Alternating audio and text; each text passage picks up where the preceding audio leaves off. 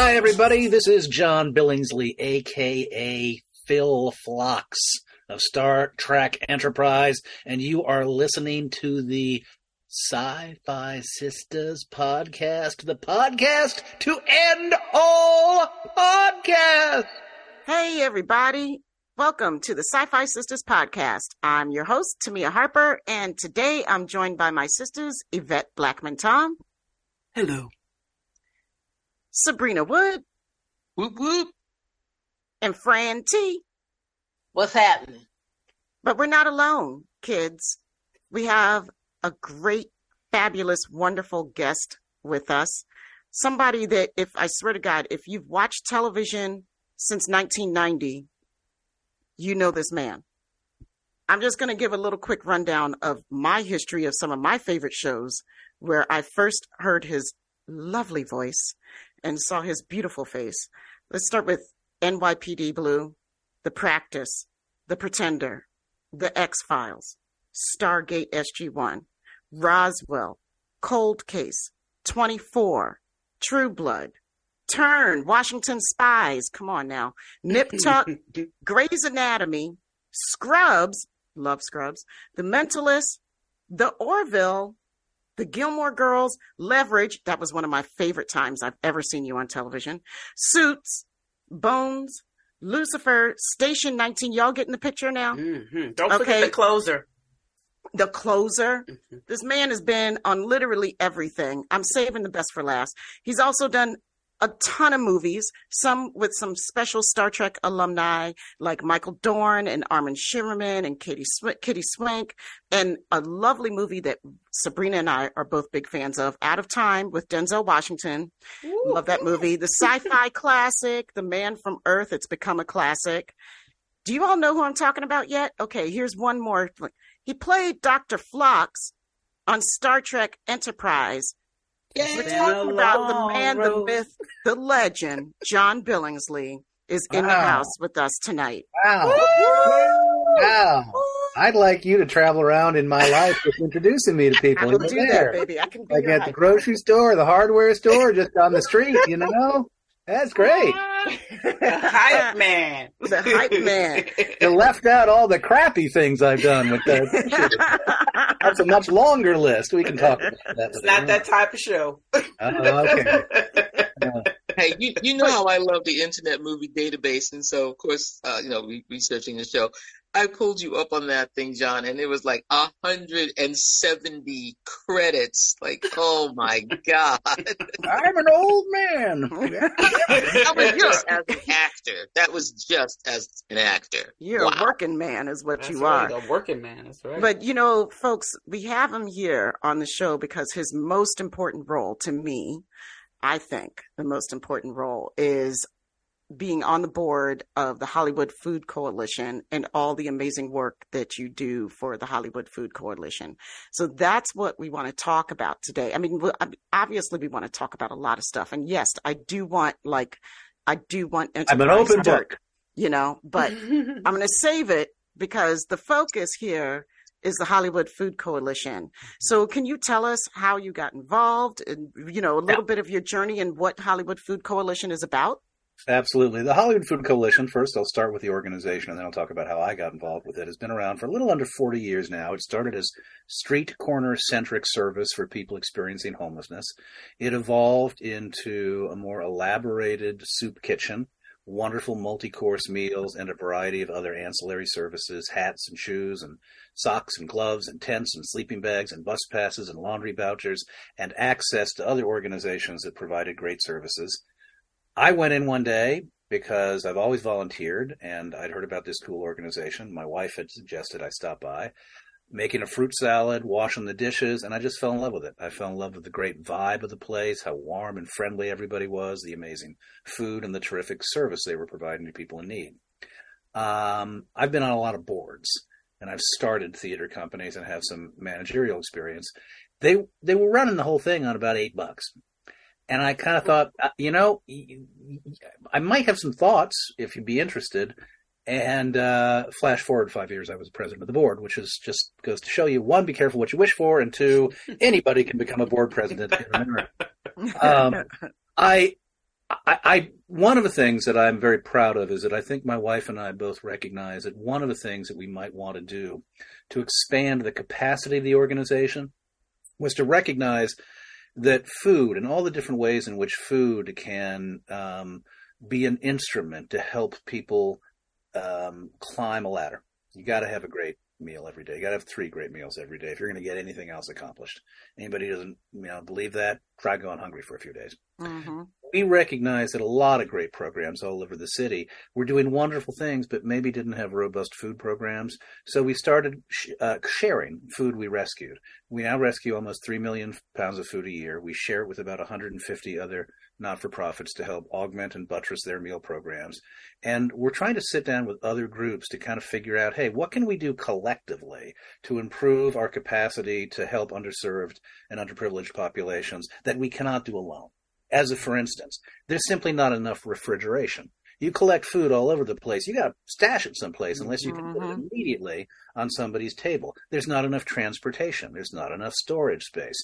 We need a better mechanism by which volunteers can be called to the table to come and pick up food. A lot of that stuff can only work if other groups come to the table together. So a lot of what attracted me to the organization was its name, the Hollywood Food Coalition. Mm-hmm. And I'm a very passionate coalition builder and very passionate about what the nature of what we can only do as an agglomeration of groups. So that's kind of the long and the short of it. I was the board president. I'm now the co-chair of the development committee. And when you're ready, I'll start talking about what we're doing coming up that might be of interest to Star Trek fans. But I want to answer a question you haven't asked me. Are you ready? I'm ready. I want to get into just want to know how, like you broken it down into like 4 different things, like the dinner, the exchange, the wellness, and the building. I kind of want to know what that all means because you generalized it, but it's so much more. So I would, if you can expand on that a little bit. This is the thing for me is that, there are 3 values that we had when we started years ago. 1 is reliability, 2 is trust, 3 is compassion. Mm-hmm. If you're hungry, the knowledge that every night, 7 nights a week, we haven't missed a night in 40 some years, that every night you're going to have a hot, really good meal and you have choice. You can choose between vegetarian, vegan, or carnivorian, that's what it is, options. That's great. If you have a place to go that feels that you can count on, out of the relationship that comes from that kind of trust, compassion, and reliability, comes the capacity to say, can we also introduce you to these guys who run a drug and alcohol rehabilitation program? Or to these guys who might be interested in helping you, find a job? Or to these guys who might be able to kind of point you towards a shelter bed? Food in that respect is sort of an instrumentality. We don't do everything. No one can do everything. Mm-hmm. We believe is that food is sort of like in Spider-Man, that's the webbing. Yeah. So when we expanded to help share food with other communities, the gag was, let us help you do what you already do really well by providing better food so that food gives you the capacity to provide these other services with more dexterity, more intensity, more successfulness. It's the same premise that we've always had. Use food, not use it in a coarse way, but, provide food so as to kind of go Bali high, help people get other stuff done too in their lives. That's sort of the overarching premise. And the same thing, you touched on the 4 pillars, the community dinner, and it's community. Ultimately, we want to be able to serve a sit-down dinner with a menu so that when people come in, not only would they have a choice, but they will be valued as people instead of treated as, as unfortunately the way we view people who have suffered as commodities that we have to take care of them, but people are people, and they have every right to have the dignity and compassion that we would want for ourselves. From that level, though, we think of care comes the capacity to help people climb a ladder that otherwise they might not be able to climb. Right. Mm-hmm. The wellness program, right now we collaborate with UCLA Medical. We have in the past vision and dental vans, so there's some immediate service that can be provided. When we have our own home, because right now we share a home, we're a secular organization, no religious test whatsoever. We're on the campus with the Salvation Army because that's where we were able to find kitchen space and get a place to sit down. They let us do our shit, no meddling. We ultimately need to have our own campus. Yeah. When we have our own campus, and we're in the process of beginning to build, to search, to find, we believe we've gotten some significant funding to make this possible and community support. We want to have it big enough so that we can bring those partner organizations to our campus so that it will be a one-stop shop for people in need. Wow. But the meal program is a thing that pulls you in, And that's the thing. I mean, that's the reality, is that people come for a great meal. They're probably not going to come necessarily because they want to try and get their driver's license replaced, or they want to, get some legal documents taken care of, or they want to find out about a drug and alcohol rehabilitation program. They come for a great meal. Mm-hmm. We want to then have the ability to say, while you're here, come over here. Yeah. That's awesome. That's awesome, John. So, Yeah. that's the shtick. We're partnering with a wonderful organization that, if people are interested, called Food for Soul, which is based in Italy. It's a very famous Italian chef who has what he calls the refectory table, where the monks gather. Yeah. It's basically a communal dining conceit. And he created a refectorio program that's very similar to what I'm describing in a small town in Italy, and he's fanned that program out around the world. So he partners with organizations like ours all over the world. He's partnered with a group in New York, in San Francisco. We essentially are becoming their LA-based partner. Okay. So their expertise, their brand, their understanding of how to build this, I think is going to help us take this next step. Nice. Yeah. And simultaneously, we'll be looking to elaborate and build the exchange program. We built a $100,000 walk-in refrigerator freezer this last year. We now need a larger warehouse because we're collecting almost 3 million pounds of food a year. Wow. And forgive me, I can go on and on about this. But the other word that's really important to me is concierge. Concierge level service. If we partner with a not-for-profit, and this is something we have to keep building into and elaborating, we need to say to somebody, let's say it's a shelter for battered women. We need to say, tell us how you're dealing with food. Do you have a kitchen? Do you have cooks? Do you have refrigeration? Do you know how to cook? Would you be able to use somebody who might come in and help you learn how to cook? Could we bring somebody in to do that? Tell us what kind of foods you need. Does it have to be prepared food? Does it have to be prepackaged food? Can you use fresh produce? Can you use... So it's not... You can't... Because what happens with food banks, food banks it's like, here, take it. Right. And it's the range of food is limited, and the nature of the delivery system to individual organizations can be very narrow.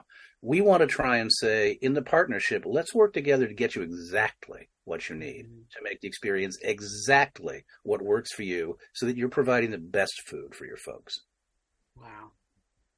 That is, as a person who has been, like I think I told you before, I've been without food in my lifetime. So I know what it feels like to not have food and not feel, and to feel like less than, because you have to ask people, for a basic right.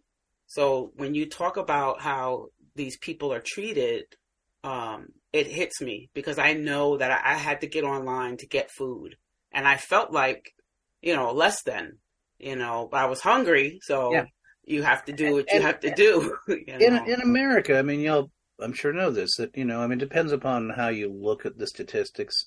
Either 1 in 5 or 1 in 4 American children are food insecure, which doesn't mean they're necessarily going hungry, but it means they don't necessarily know what they're going to eat, when they're going to eat, will it be enough, will it be healthy?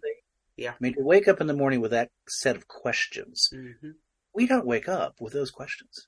Yeah.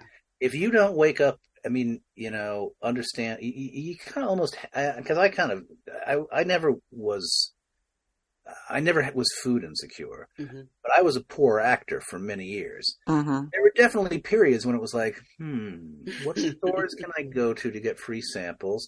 Who's going to buy me a beer tonight? Where could I go to? If that's in your brain, for me, that never left me. The knowledge that, a lot of people have that only to the nth degree. And you can't get a lot done. Nope. In your life when, you're worrying about basic needs. Yeah. And let's not forget the areas, because we have them here, food deserts, Exactly. where Right. they don't have, they don't have a grocery store that they can go to and buy food for like we normally do. That's awful too. We have two areas here, and both of them are in Norfolk that are food deserts. Yep. And it's hard. It's hard. People don't have cars. They got to walk to the store. There's no store to walk to get the food. So that plays a lot into it also. Absolutely. And that's long term, long range. For me, the goal 5 or 6 years ago was I want this organization to survive. And secondarily, I wanted to expand its capacity so that people will become interested in it, give it money so it can build its staff, so it can continue to grow. I do believe that the nature of the way, and I think this is just generally true of not-for-profits, the nature of the way not-for-profits grow and have to think about their future is they have to think about what do we bring to the table that is innovative, interesting, that isn't being done elsewhere, that maybe we could, introduce to other communities. I mean, you look at the history of progressivism in America, you look at the New Deal, it emerged largely because New York was, as other cities were too, but was a hotbed of innovation. Yep. And this kind of somewhat dark time we're living in, I think it's really important for me as somebody who's spent his entire life in cities as an actor to kind of turn around and say, I want to be involved in the laboratory that is the city to help grow ideas and conceits about how to help people in need so that other communities might learn from them too. Just as I want to learn from what other communities are doing. Like I want to, talk about helping stealing. It's like, that's a great idea. Let me have that. Yep. For the greater good. For the greater good. Oh my goodness. Good Well, stuff. for the greater good was Trek Talks last year. Oof. We raised some serious money, did we not?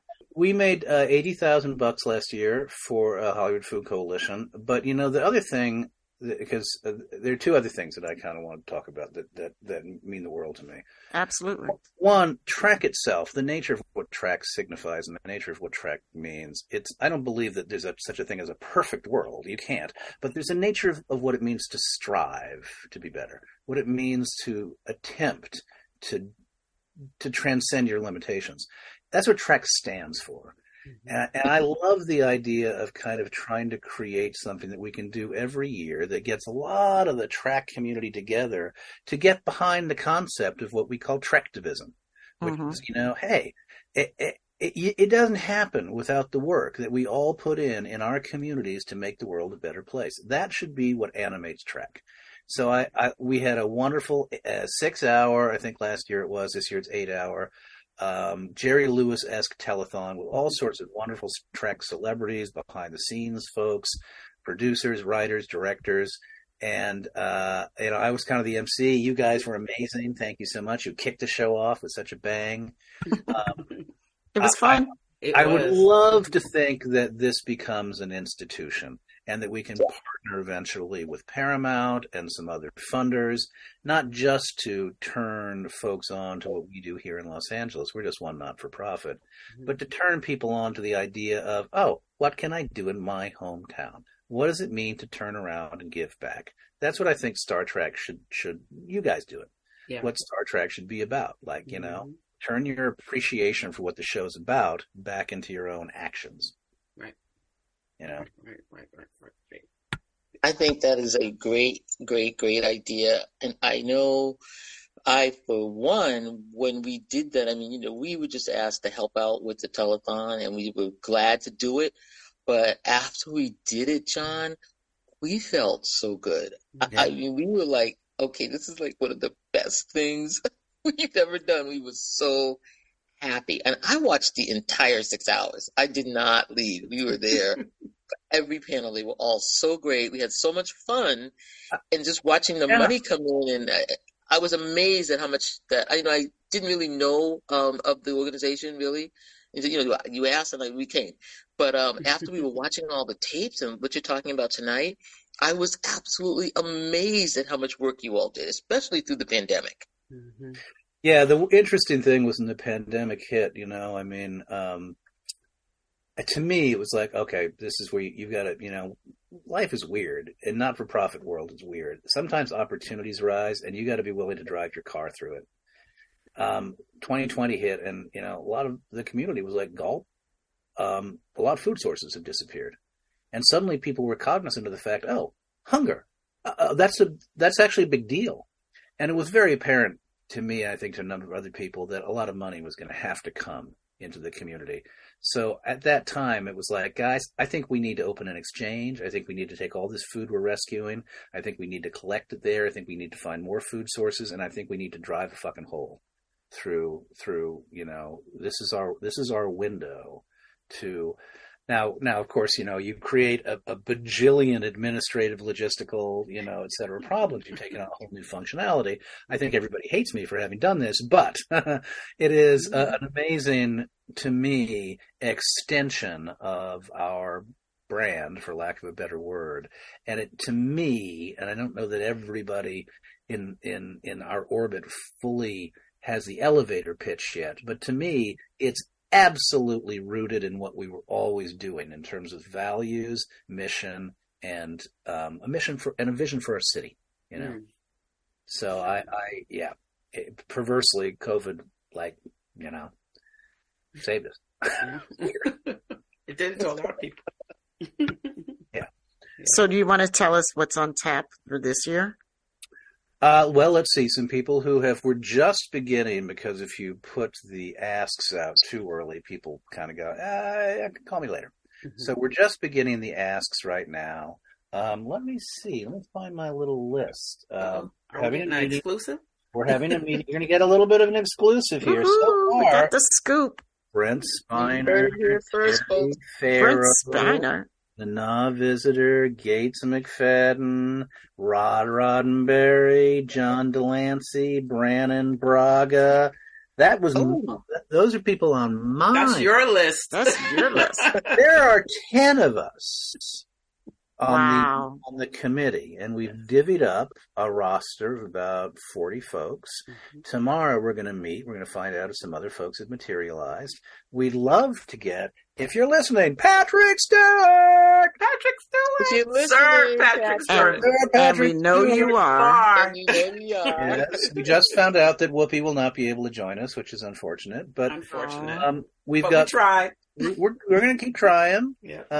And I'll say this. Last year, one of the things that kind of was stunning to me is because this kind of came out because I was doing a show with the Trek Geeks, Bill and Dan, who I know you know.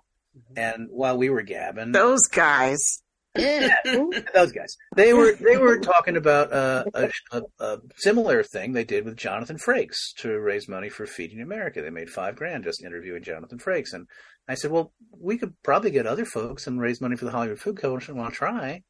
And I just wrote a letter to everybody I knew, and they, kind of joined in. And it was like everybody said yes. It was like, oh, everybody said yes. And David Livingston, has been a huge contributor. The guy directed more episodes of Star Trek than anybody in history. He's on the board. I recruited him for the board, and he's been, a godsend. So everybody said yes. It was like, oh my gosh, we got more Star Trek people than we can accommodate. What are we going to do? We're going to have 3-minute interviews. So this year we're kind of trying to do a little bit differently and say, okay, let's do this in tranches. Let's ask, this cluster, see what we got. And then if we need more, let's ask this cluster. Mm-hmm. So we're probably not going to have the full roster in place until, if I was a betting man, maybe somewhere around the 10th of December. Yeah. But that's still a month in advance. And, as soon as we get the whole thing, believe me, it'll be, we're starting to kind of like tootly-toot-toot already. Mm-hmm. The tootly-toot-tooting will get more intense as Hashtag tootly-toot-toot. I didn't know that.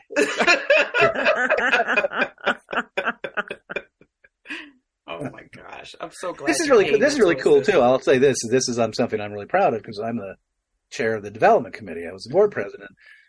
We did this and it kind of inspired other board members a little bit to say, hey, this is a very specific community. These are not the folks who donate to the Hollywood Food Coalition. These are Star Trek fans. We don't know anything about us.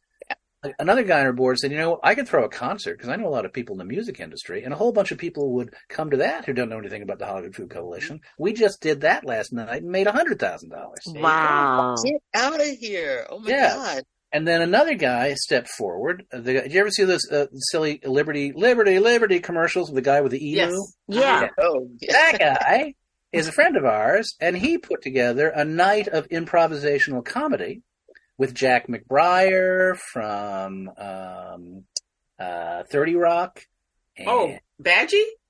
The kind of the nerdy guy who was like... He plays Badgie on Lower Decks. Yep, on Star Trek Lower Decks. Yeah, him, Flo from the... Oh, how awesome. So they did this great improv night, and we made $80,000 from that. Wow. That's awesome. I'm giving a challenge here. You hear this challenge coming This out is there? cool, because if you're in development, the hardest thing is like, I've been on boards where you throw an event and it kills you. You throw a party, it costs a fortune. Yeah. You're hitting your donors for the party, and then you can't hit them again at the end of the year because they've already donated to the party.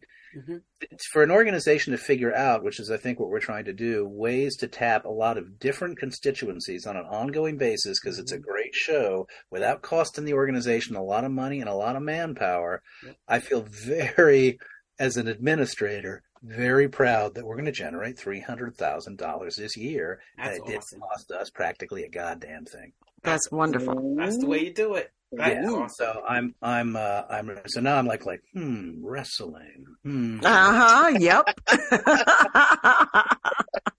Exactly. That's the one. I'll be defrocked as eventually as the head of the development committee, because people will know. That's enough of that. It's enough of that. Exactly. Oh my gosh, John! So thank you. we haven't given people specific details about which day they should be January marking their 14. January 14, 10 o'clock to 6 o'clock Pacific time. Go to trektalks.net. Mm-hmm. There are different platforms. YouTube's one of the platforms. We'll have 3 or so different platforms you can listen on. Live streamed. And if you want, go to trektalks.net and you can, or just go to YouTube. You can watch last year's event. That's right. It's still evergreen. It hasn't gone anywhere. It's there. Anywhere. It's there. All in all its glory. Yep, and you can give money anytime. Give money anytime. Yes, please do. HoFoCo.org is another place you could check us out, the Hollywood Food Coalition, at HoFoCo.org. Excuse me. Mm-hmm. That's the one. HoFoCo.org. Yes. Everyone. And remember, it's Trek Talks with an S. .net. .net. .net. Yeah, that kind of links up to the Trek Geeks. Yes, it does. Bill and Dan. It's a really wonderful. I mean, you guys are part of it now. It's a wonderful. It's Bill and Dan, the wonderful Jay Stobie, John Champion from Roddenberry Podcast. Mm-hmm. I'm elated that Bonnie Gordon, the voice of the computer, Yes, that fabulous entertainer, has joined us. Amy Boitano, a mega fan, mega donor, who's hosted a marvelous party for us in Las Vegas. Cocktails. that was fun. That's fun. That's Amy and Simon. Earl Green, who is really the unsung hero, who makes the whole thing run on the day. He's got like an amazing compound in Arkansas. He was a television producer, and he never not a drop of sweat, just like boom, boom, boom, boom, boom, Sure boom. does. The show went seamlessly last year, Mhm. like a miracle. Yeah. He's got all kinds of new gadgets this time. I can't wait to see it. Yeah, I don't have anything to bring to the table other than fervor. That's the only thing I have to offer. But you know what? You got to have a guy with fervor. You got to. And and those good looks, it helps. Yes, thank you. Look at him. He's all blushing. Yes, he's blushing. Oh my god. Okay. Do we have time to get in one enterprise question? You can ask us. I'm not going anywhere. It's your show. I'll stay all night. God knows. Bonnie said when it's right. I said I don't know. Maybe 12. I don't know. I don't know how these ladies run their show. You don't know how to. I have had podcasts that lasted for 3 hours. There was one guy in Ireland It was a little lisping guy who had obviously never seen the show, and I couldn't understand a word he said. He was out in 5 minutes. I was like, so, you know, I never. So the road is short here for you. Which was the show you're on there? It's like, Enterprise with Scott Bakula. I don't want to conductor with us on that one. What did you play then? What did you play? Dr. Wow. Oh, you're a doctor then? What kind of doctor were you? Like, just a regular space doctor, alien-headed doctor. Oh, it's very interesting. Sorry. I'm like, oh, God, what are you? Oh, thanks so much for being on. Like, pleasure. Wow. Thank you, sir. That was an odd one. Wow. I give good podcasts. I have been on so many, in part because it's like, you know, I want to talk about the Food Coalition, and in part because I'm an actor and I'm a slut, you know, I'd go to the opening of an envelope. It's like, I'll be on your podcast. Sure, I will. Ta-da! Well, I'm not mad at it. I'm not mad at it. And, okay, so I'm doing a rewatch of Enterprise because it was not my favorite when it came out. Are you fast forwarding the shit I'm not in? Yeah, basically. How did you know? What I did. Y'all should watch it together. Sabrina is the Enterprise nut of the sisters. Yeah. Okay. Sabrina, just go to town. Just go ahead. You've been so Sabrina. contained. I'm so proud of you. John, you don't know what I go through with these three. I get this. So are we going to announce officially that Tamia, what you're going to do about the rewatch of Enterprise? Are we announcing it now? Am I going to put you on the spot? Okay, fine. That means it might actually really happen then. Yeah. I'm doing a reluctant rewatch. No shade. It's what it is. It's a okay. So look, I really didn't like Enterprise when it first came out, and it wasn't anything that you guys were doing or weren't doing. It was because my mindset was like, I don't want to go backwards. Like, I'm already up in Deep Space Nine. Why do I want to go backwards? I was just at the time, did not want to watch it. I was closed off and closed minded, and that song. That damn song killed me. I mean, like I'm starting my night with TOS, and then I move into TNG, and then I move to Deep Space Nine, and then there's Voyager, and there are these grand, wonderful themes, and then I got an 80s rock ballad, and I swear to God, I wanted to kick somebody's dog every time I heard it. But now... I'll tell you a funny story. It's a little bit funny, and it's a little bit tragic. After 9/11, like a few days after 9/11, I was, driving up to the studio, and there were a bunch of pickets outside. I thought, oh, shit, what have we done? And how does it relate to 9/11? And how is Paramount implicated? And I was sure it had to have something to do with 9/11. So I was like, oh. And I get closer, and it's like 6 or 7 Star Trek fans going, "We hate the song! We hate the song!" I was like, I'm not crazy about the song, but it's like, I think in the broader context of the world, this is not the thing you want to be picketing about right now, but all right. Welcome to Star Trek fandom. Yep. I just want to say that I love the show from the song, and I am the one that loved. Let's put it this way: the song actually. I love the credits. Something else, whatever everybody has to say about the song, I don't care. But the song got me through a really bad patch personally, and when I heard that song, and I love the lyrics. And I tell you right now, it is. They show TOS and then TNG and then and I can lose any of the rest of them. But at midnight, I turn on some Enterprise. Let me tell you, because I want to hear my song.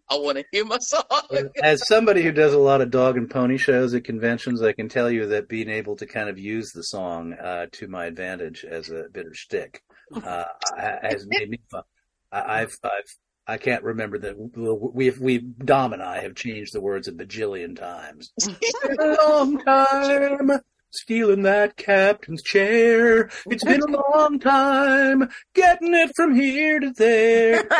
And into the truck and home, and now it's in my living room or whatever, Hey, man, at midnight, we're all going to be singing that. Yeah. So that I really liked that song.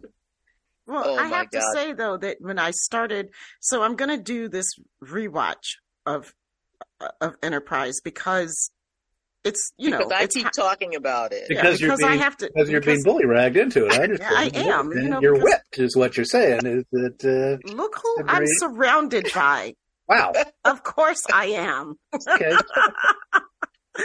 Yeah, so and I heard the song the other day, and I was telling the sisters, it was actually comforting. Like it was almost as comforting to hear, almost not quite, almost as comforting to hear when I hear the Deep Space Nine.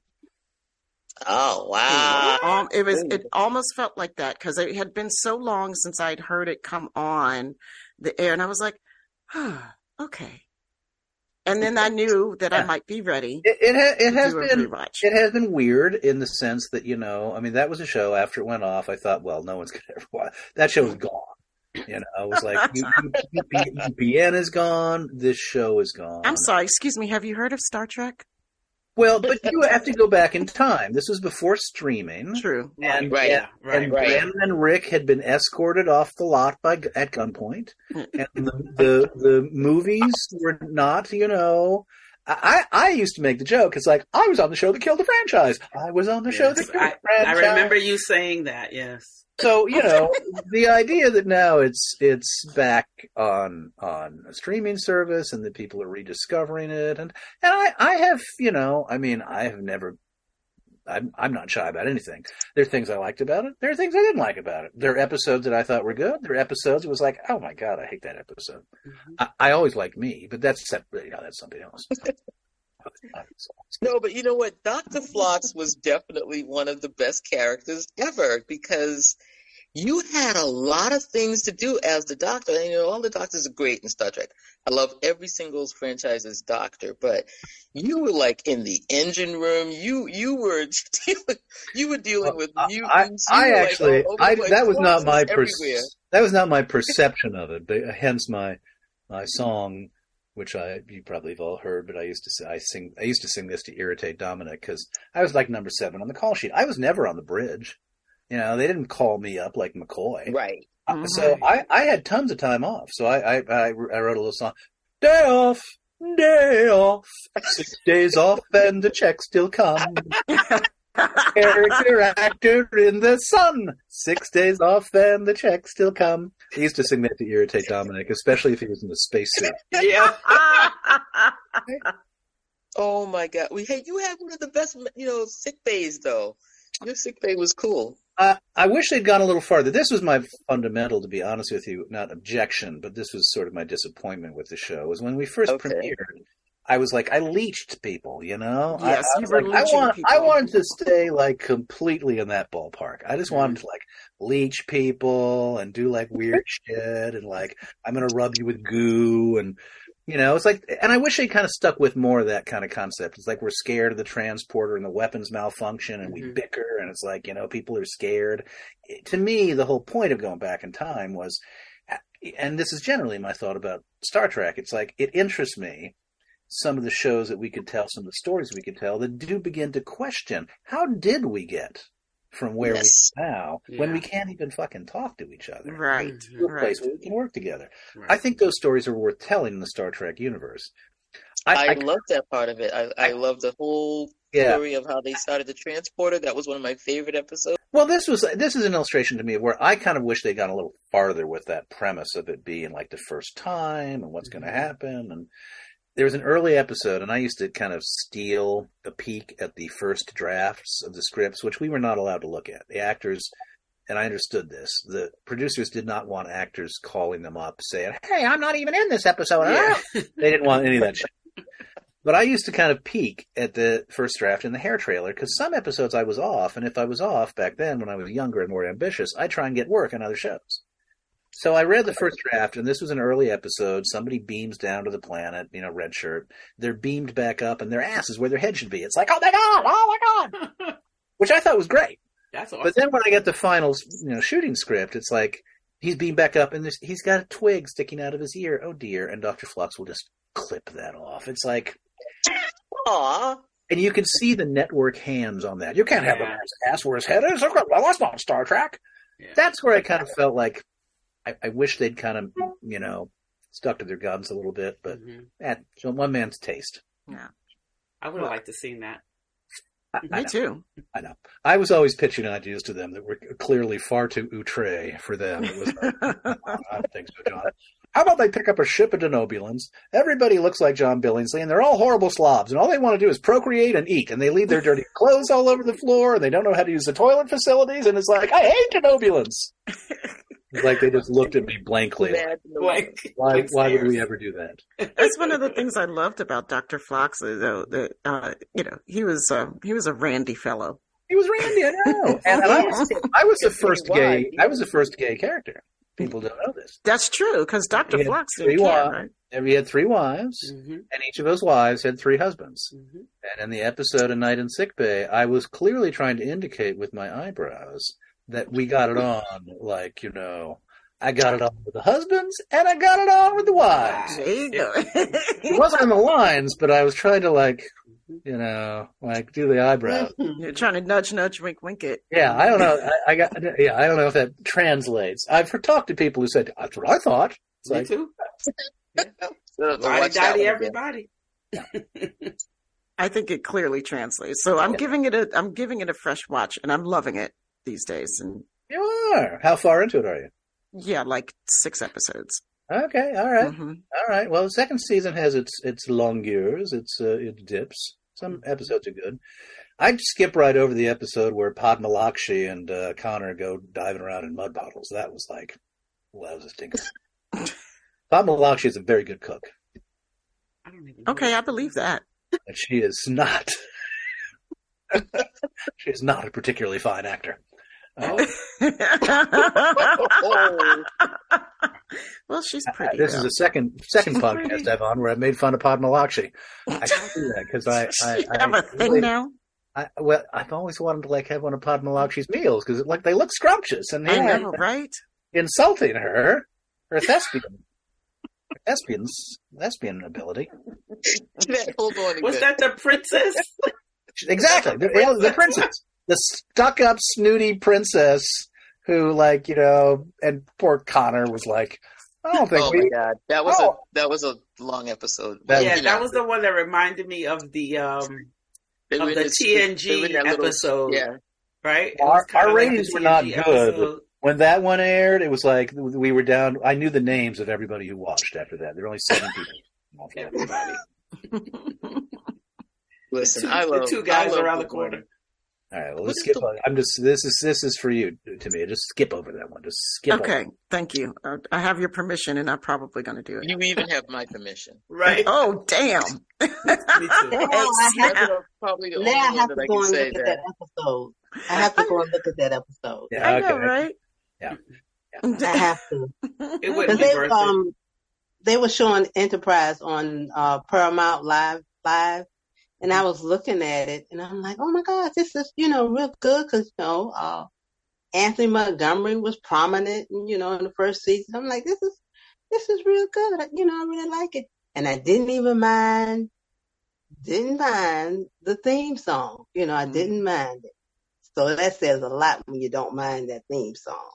Yes, we did do that. Mm-hmm. I never really entirely understood the people the theme song objection, because just fast forward through the theme song. You don't have to listen to the theme song, but we couldn't fast forward then. We can't fast forward then. Now we can skip. Yeah, but I just let it play, because I was doing stuff and I was still, I was like, I'm not, so I just kind of listened. TiVo back then.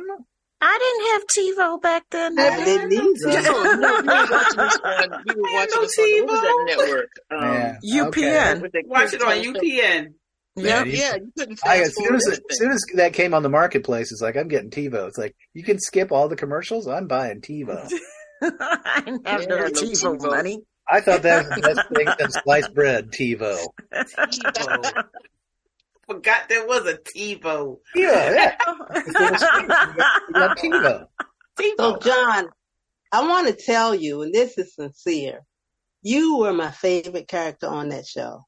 I loved the way you acted, and it seemed like everything, you just brighten up the whole episode, I think, because I think your personality came through with Dr. Flock. That's what I thought. I think it's also always, the Vulcans obviously and the Klingons are kind of, let's face it, they're just downers.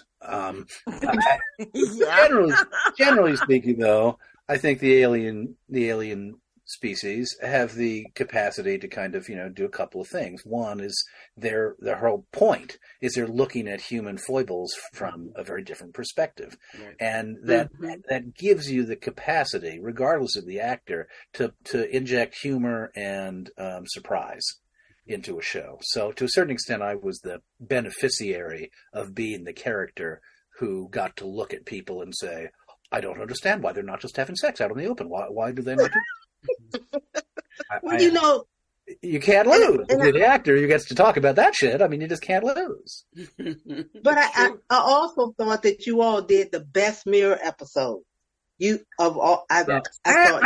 like the mirror episodes. I didn't like the mirror episodes. Well, the reason I didn't like it because I missed the payoff. I just kind of felt like, for a two-parter, and I think they would have returned to that universe if we had survived.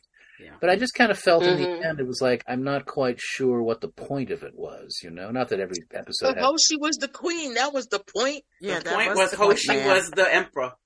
I don't know if that was the point. That was the end. I don't know if it was the point. That was the point for us. Yeah, okay.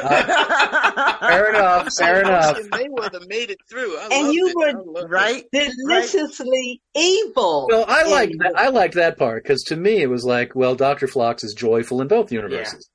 It's like he's a joyful vivisectionist in this universe. So, really but he's still joyful. All the other characters were kind of bummed out. It was like, Dr. Phlox was still having a good time.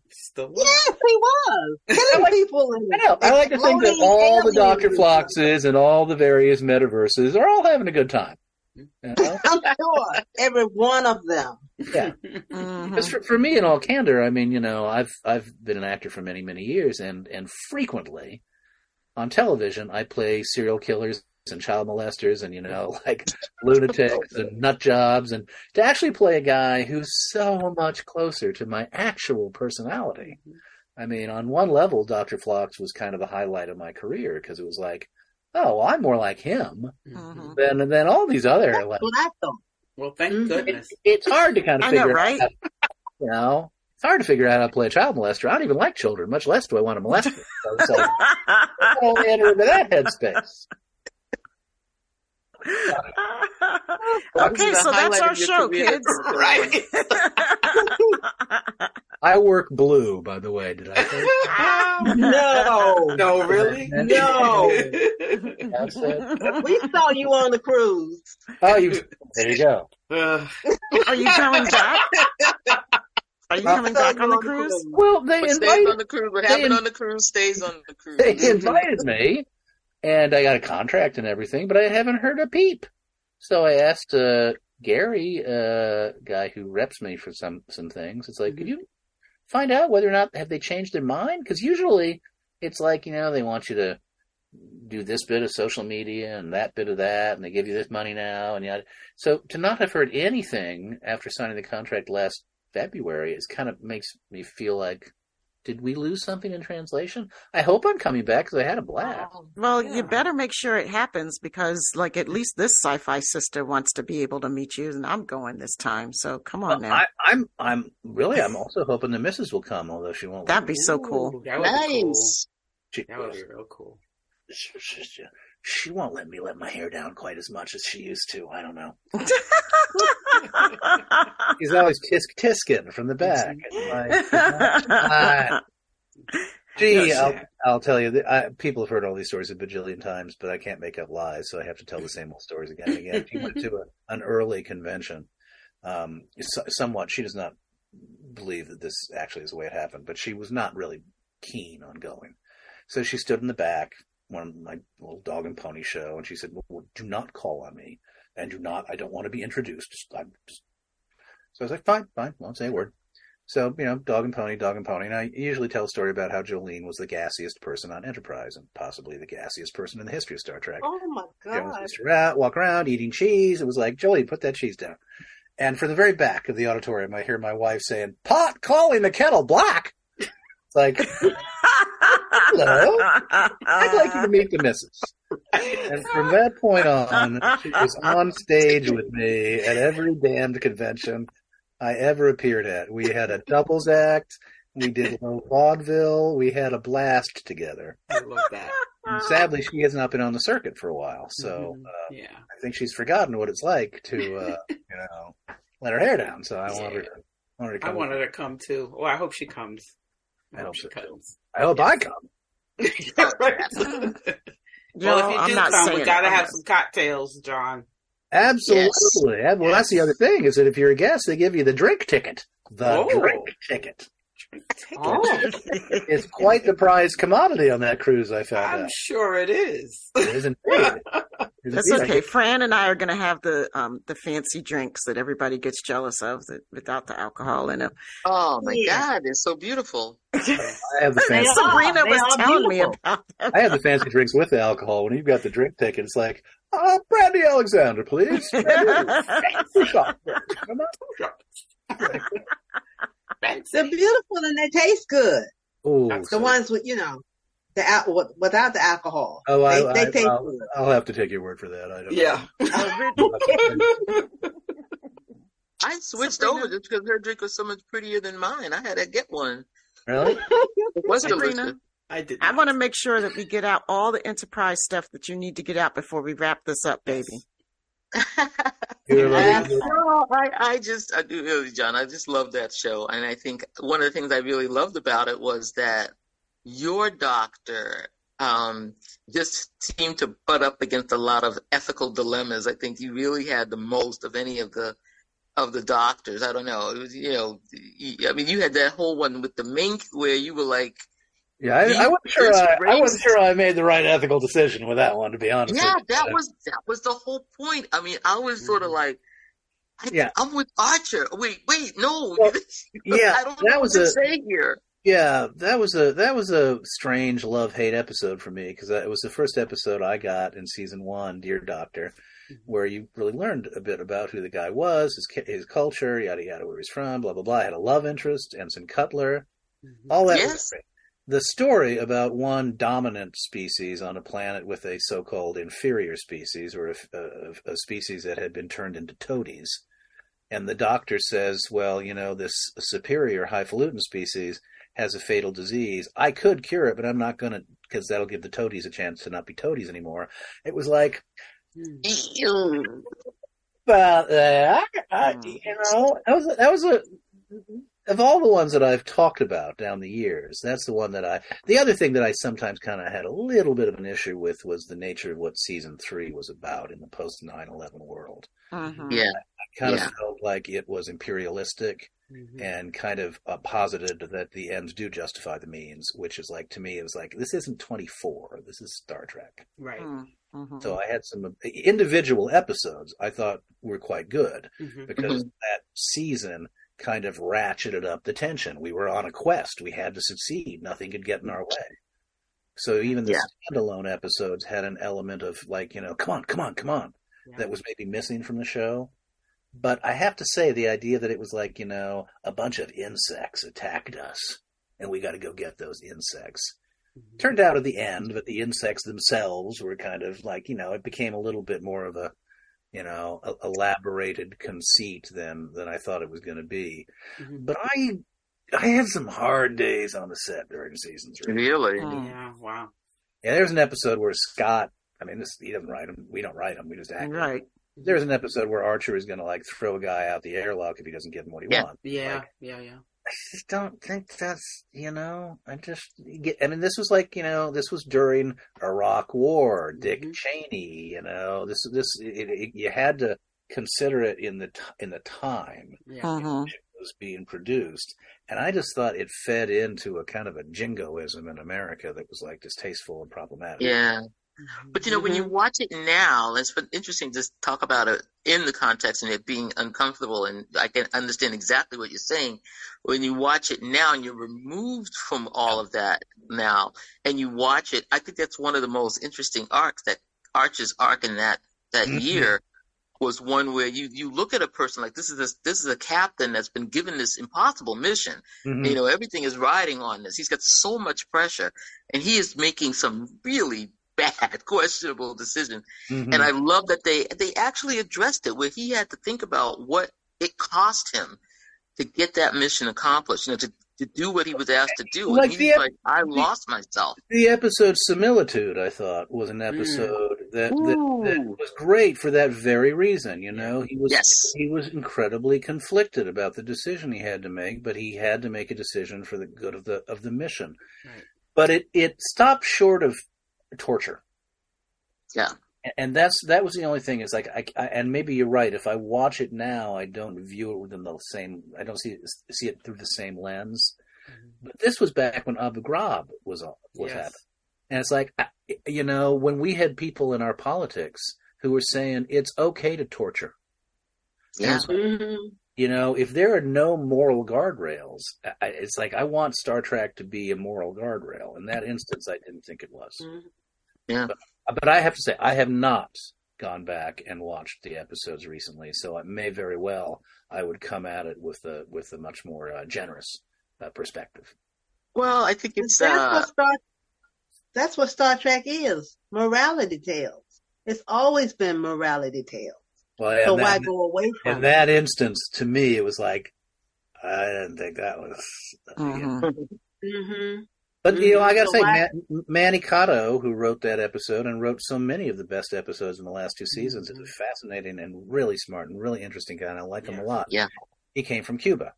And, you know, he has a perspective on what, for lack of a better word, I'll call national defense. Mm-hmm. That is more to the right of the usual Star Trek writer. And in other respects, he wrote the episode that I thought was a wonderful version of the Palestinian-Israeli issue, in which he was basically saying, you're all fucking insane to take, you know, this, you know, what could be resolved if you looked at it not from a prism of religion, but you looked at it from a prism of land and equity and sharing and yada, yada. So sometimes I thought, love it. I love the fact you're taking on some of this tough stuff. But in that one respect, I kind of felt like his militaristic side, to me, was like, it's a hard swallow for me. And then he brought me on 24, and I talked to him more. Of course, it didn't stop me from doing 24. So what am I? You did some good work on 24. Yeah, but I thought staying with that episode, I thought you had one of the best scenes ever in that one when you realized that what you thought that he was only going to last so long, and then you were like, oh my God, I'm wrong. Yeah. You know, and then you had to tell him that he's going to survive and you're going to have to kill him now. I was like, oh my God. That was quite possibly my favorite episode of the series in terms of... Really? That's because so much happened in that episode, you know? I mean, that was the episode in which Jolene learns that she actually is kind of in love with Trip through the relationship that the clone wants to have with her, which I thought was a great way to... I mean, you have to accept the fact that, you know, they're like giving each other naked massage at the beginning, and somehow they don't like. Thank you. Yeah, okay, nothing's going on. We're just taking, you know. I'm just saying. I mean, the whole crew is giving each other naked massages. You got one too. I wasn't in on any of that. I wasn't in on any of that. Yeah, you got one. I was naked. You got one too, John. I got a naked massage. Oh well, Jolene was in Palm Far. That's why I didn't want her to eat all that cheese. That's why I didn't want to eat it. Yeah, we were like locked in the contamination chamber together. It's like, Jolene, stop eating cheese. Everything happened in that damn decontamination chamber. I know. That it's was like the really, place, boy. There was a lot of action going on. It's a 20 whatever the fucking century. Can't you have boy and girl like decontamination chambers? It's like, really? We've gotten past that all, you know. You gone past sex, yeah. We were a pervy crew, really. Yeah, y'all were. Well, listen, my favorite decontamination scene is when Hoshi broke the code and walked out of there, and you all had to go chase her down. She was contaminated with something, and they realized that Hoshi could break any code on this ship. I don't remember that. Hoshi. I don't remember that. Hoshi was a badass. Hoshi is a badass. Yeah. Oh, she was a badass, man. She's my other favorite character, and I loved her little arc too. And I liked the relationship that you had with her in the show. I know. I like that too, and that's something they started out right out of the gate with, and I was very happy about that. Yeah. And I was working with Hoshi, although I really liked working with everybody. I mean, it was really nice. I thought it was a good cast. I thought it was a nice group of folks. I don't know. I think the writers had a harder time figuring out what to. I mean, obviously, they had a harder time figuring out what to do with Anthony. Uh-huh. Yeah. Maybe to a little bit of an extent. I think they weren't entirely sure what to do with Dominic after a certain point. In terms of like where are these guys going? You know? If it comes to that, I'm not entirely sure they quite. If the show had lasted, I was like, what do you think? Is the Doctor have a development? Like what's going to happen? Because I'm not quite sure anything's happening with the guy, but right. I don't know. I was sad that the woman who played Ensign Cutler, Kelly Waymeyer, passed away. Yeah. She was a lovely actress and just a gem of a person. And I would have bet my bottom dollar that she would have become, if she'd been interested, a series regular. Yeah. Yeah.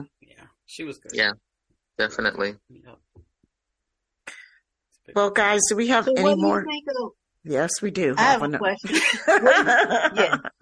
I just want to ask him, what do you watch the new track? And if you do, what do you think of it? I started watching Discovery and I liked aspects of it, but I stopped, not because I was I'm not a Klingon fan, I'll be honest with you. I've never been a huge fan, particularly the modern Klingons. The old Klingons, the original series, they talked like us, and it was like, la la la la la. Now the Klingons, it's like, and it takes forever to get a fucking scene done. It's like, speed it up. Wait a minute. This is all your fault, Dr. Floth. You're the one that made these mutants. I only fixed their heads. I didn't I didn't make them all start talking like they were had oranges stuck in their mouths. Anyway, I thought Discovery was I was kind of bored with the Klingons, and I thought there's going to be a lot more Klingon.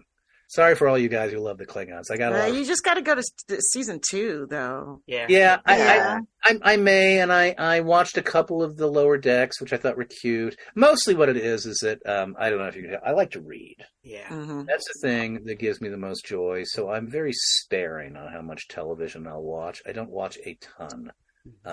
Read the Star Trek books? No.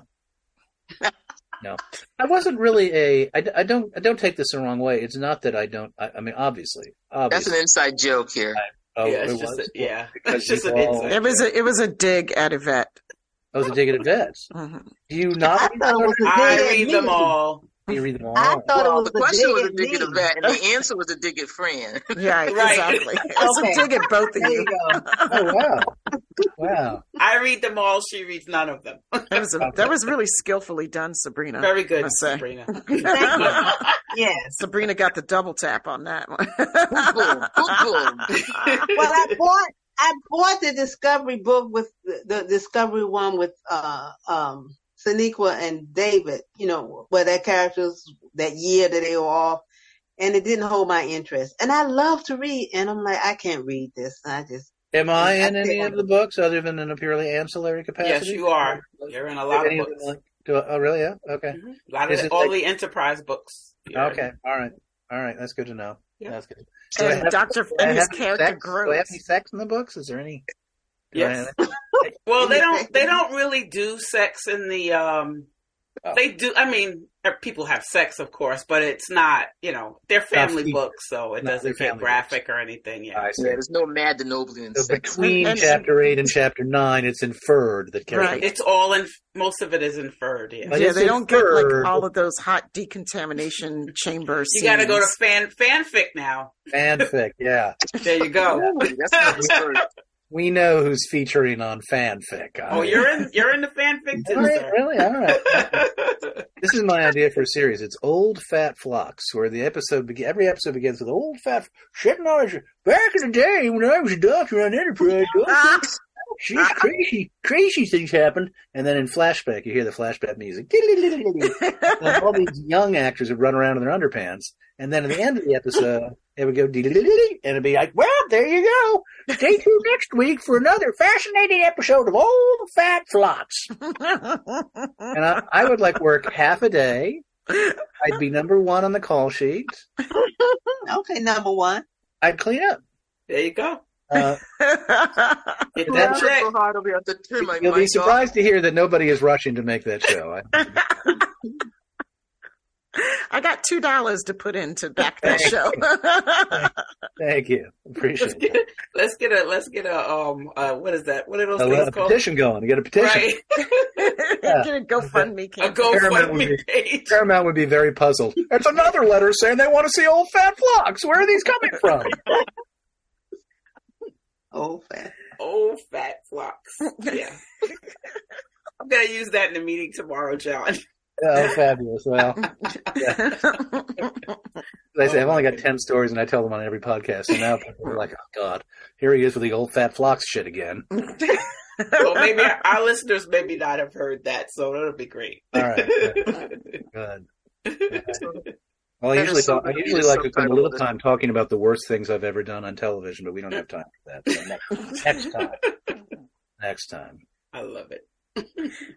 Well, guys, okay, I'm going to rein us in because I think we could honestly really sit here and talk for the rest of the night, and it would be lovely and it would be fun. But I have to go to bed at some point. And I have to eat dinner. Save it for the cruise. Save it for the cruise.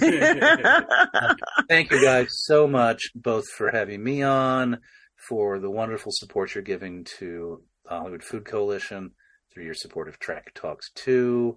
I know that Yvette represents you all. And so thank you guys. It means the world to us. It really does. Thank you. Thank you. It's our pleasure. It's truly our pleasure. Thank you. And we're excited to be doing it. Trek Talks 2 again, folks. January 14th coming up from 10 to 6, right? That's Pacific. That's Pacific time. Pacific time. 10 to 6 Pacific time. Yep. And so, if you want to have any thoughts, folks, about Trek Talks 2, about Hollywood Food Coalition, about fat ass Dr. Flocks, or anything else. Flocks. Not fat ass Dr. Flocks. Guy. That's not euphonious. Fat Flocks is euphonious. I did not have enough Fat ass Dr. Flocks. There was not enough alliteration in that. Okay. Sorry. I'm sorry. I didn't mean to Fat ass disappoint. Flocks. That's more of a kind of like the urban version of. That's right. Fat ass Flocks. I'm sorry. Says Read the girl- the room. Read the I know, right? I'm like, says the girl from DC. Fat ass Flocks, man. Fat ass Flocks. Here he comes. Here's old fat ass Flocks. Yeah. There you go. Now you're getting it. The credit crawl would be him entering frame. It would take like a minute and a half. Here he comes. Here he comes. Come on. Jesus. Move it, fat ass. We are going to get so many letters. Oh, my God. Y'all, please don't write us about It's going to fat take ass, 24 okay? hours to edit this thing. Just understand. Assisted. Just understand the colloquialism of my DC language, okay? Don't write me. I have succeeded in bringing another podcast down into the gutter. I like downhill. Oh God, Yvette, will you please tell people? I really don't want them to know now. Tell people where they can reach us. You can find us at sci-fisistas.com. That's SYFYSISTAS.com. Join us on the mothership. That's MUTHASHIP. And the Sci-Fi Sisters Book Club, both on Facebook. Download the Trek Geeks Network app, where you can find us and our family of podcasts on the Trek Geeks Network. On Instagram, sci-fi.sisters. And we are also on the Twitter at Sci-Fi Sisters. Become a patron of Sci-Fi Sisters today at patreon.com/Sci-Fi Sisters. After listening to this podcast, please rate us and write a review. We may just read it on an upcoming episode. And of course, we got to shout out the baddest engineer in all the universes and in any galaxy. That's Dose the Anonymous One. He's responsible for all the music you hear on our show and all the production services. And so if you need help with your podcast, or if you just need some music or a badass sound engineer, look him up on Instagram at dose_the_anonymous_1. Okay, y'all, we're out. Peace, love, and hair grease. See you later. Toodles.